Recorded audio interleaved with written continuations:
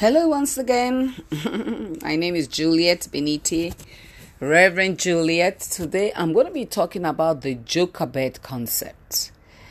Many women do not understand strategic leadership. We are so predictable for some of us. We are so emotional for some, and sometimes we are not dependable as women. There was a survey done many years ago. I can't remember the exact time I read it, but it talked about a survey done of men. What do they think about women? What do they not like about women? Most of them say they don't like women crying and just being emotional, that it just confuses them and takes them off back. And when I read that many years ago, I made up my mind as a woman that I'm going to lead my world. I'm going to be different. Thank God I had my dad, and I was led by male pastors. I even looked for women to mentor me. I rarely found because I don't know what was happening. I think most of us get confused when we see another woman rising in our midst. But let's talk about this unique woman called Jochebed. Jochebed was in the very center of a dangerous time in our world where male children were being killed in Egypt. And as an Israelite, as a Jew in Egypt, they were having challenges and children were being killed. And she had a baby boy also. This woman refused to give up her baby boy. She hid the child. I don't know how you hide a child. I'm still trying to remember. Although I have two great children. They were not crying babies, when they were babies. But how do you hide a child? This woman was so strategic that by the time she could no longer hide a child, she created a basket that was like a little boat that would not drown. How did she know how to do all this? She was not lamenting. She was strategic. God had ordered her daughter, to supervise the movement of this basket to where Pharaoh's sister will be coming out.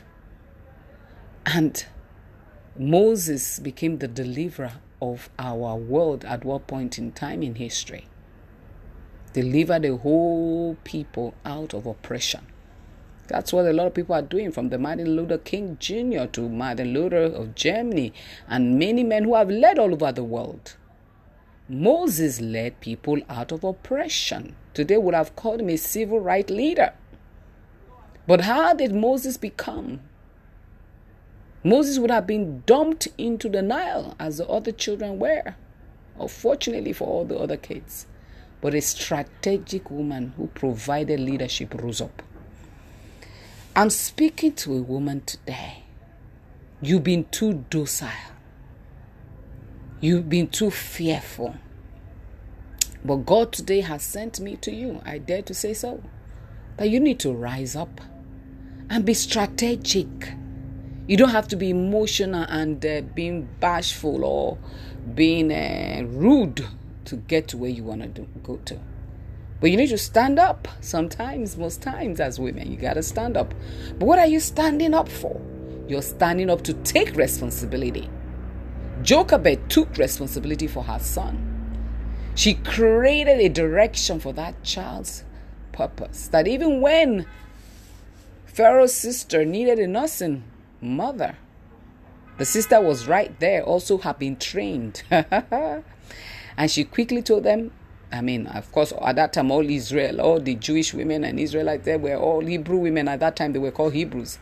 They were lactating. So the issue of calling a certain woman, but the mother of the child was called. And this woman had the public opportunity to breastfeed her child, her own child. We need Jochebeds in this hour. If we want to create this generational equality and talking about it, it's not about sentiments and quarreling with men and talking about feminism. We don't need men. We need each other. We all need one another. We're created male and female, and that's God, how God wants it, and that's how it's going to be. But we need to know how to navigate, find purpose, find strategy to come out of whatever quagmire we are in. For we can and we will in this season. And I pray that it will be a generation of women who will rise up as strategic women providing leadership. Thank you and God bless you.